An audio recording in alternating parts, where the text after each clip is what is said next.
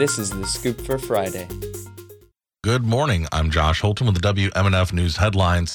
Christopher John Worrell of Naples, a member of the Proud Boys extremist group who disappeared days before his sentencing in the U.S. Capitol riot case in August, is now in FBI custody. Few details were released, but Andrea Aprea with the FBI Tampa office confirmed the arrest late last night. Worrell was found guilty in May of multiple charges in the January 6, 2021 U.S. Capitol breach. A member of the Proud Boys extremist group, Worrell disappeared days before his sentencing in the case, according to a warrant later made public. His sentencing was canceled and is expected to be rescheduled at some point. Prosecutors are seeking more than a decade in prison.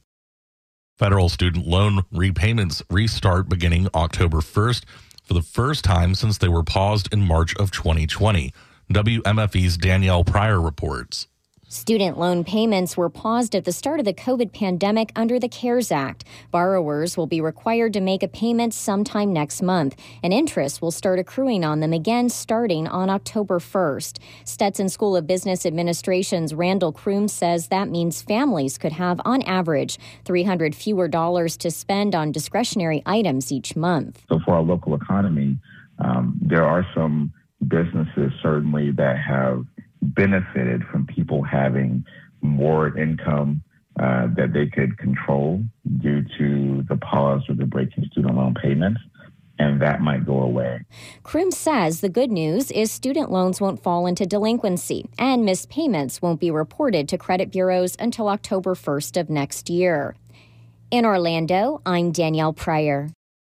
The conservative hostile takeover of a small progressive liberal arts college in Florida is seeing some resistance from ex-students and faculty who developed and launched Alt New College. Tremel Gomes reports. The goal is preserving the traditional values it built as an online institution for academic freedom. Claiming 1/3 of faculty have left or been forced out, Alt New College is bringing back some of those instructors to teach online, free from political interference. Mary Ruiz is an alum who has served on the school's board since 2019. She was board chair when she resigned and is now an organizer of Alt New College. We're most particularly concerned with subjects that concern the history of Black Americans, the intersection of science and politics, the study of gender, which includes women and other identities, and we feel it's a worthy subject of study since it includes more than half of humanity. Some free courses, tutorials, and lectures are supported by donors. Florida Governor Ron DeSantis has been touting the success of New College of Florida and is critical of a recent civil rights probe from the U.S. Department of Education into whether the school excluded or discriminated against qualified students with disabilities, kept them out of certain programs, or denied them financial aid.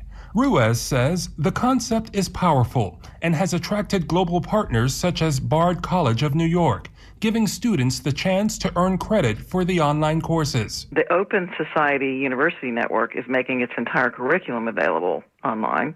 In addition to the offerings of Alt New College, Bard is offering credit. The concept for the alternative college isn't new. Ruiz says the grassroots effort was inspired by Smolny Beyond Borders, which transitioned to an online platform in response to an authoritarian incident in Russia, and Black Mountain College, renowned for its innovative approaches in preserving its institutional history. A listing of the free courses can be found on altnewcollege.org. This is Tremel Gomes for Florida News Connection.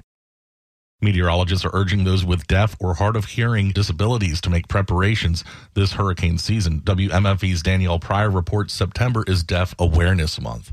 The National Weather Service offers hurricane and other weather preparedness videos in American Sign Language and with captions. When it comes to hurricane preparedness, deaf and hard of hearing Floridians should pack a pen and notepad along with spare batteries for hearing aids in their kits. Florida Storms meteorologist Megan Borowski recommends that deaf and hard of hearing people also get a NOAA weather radio. And there's special weather radios, so to speak, for the deaf and hard of hearing populations that display the text of the weather alert and have strobe lights that go off when the alert is issued for your area. So definitely have one of those in your toolkit. She says there are a number of special needs shelters that Floridians can pre-register for in the state. A full list is available now at floridadisaster.org. In Orlando, I'm Danielle Pryor.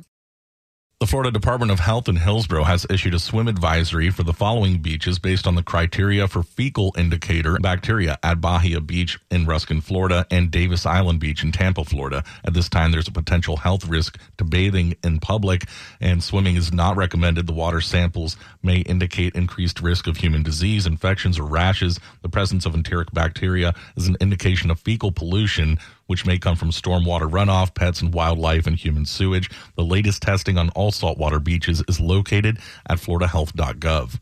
For the weather, it's mild and cloudy in the Tampa Bay area. Highs today in the upper 80s, overnight lows in the mid 70s. Scattered thunderstorms possible after 5. I'm Josh Holton with the WMNF News headlines on 88.5 FM and the WMNF app. This is The Scoop, recorded at WMNF Tampa.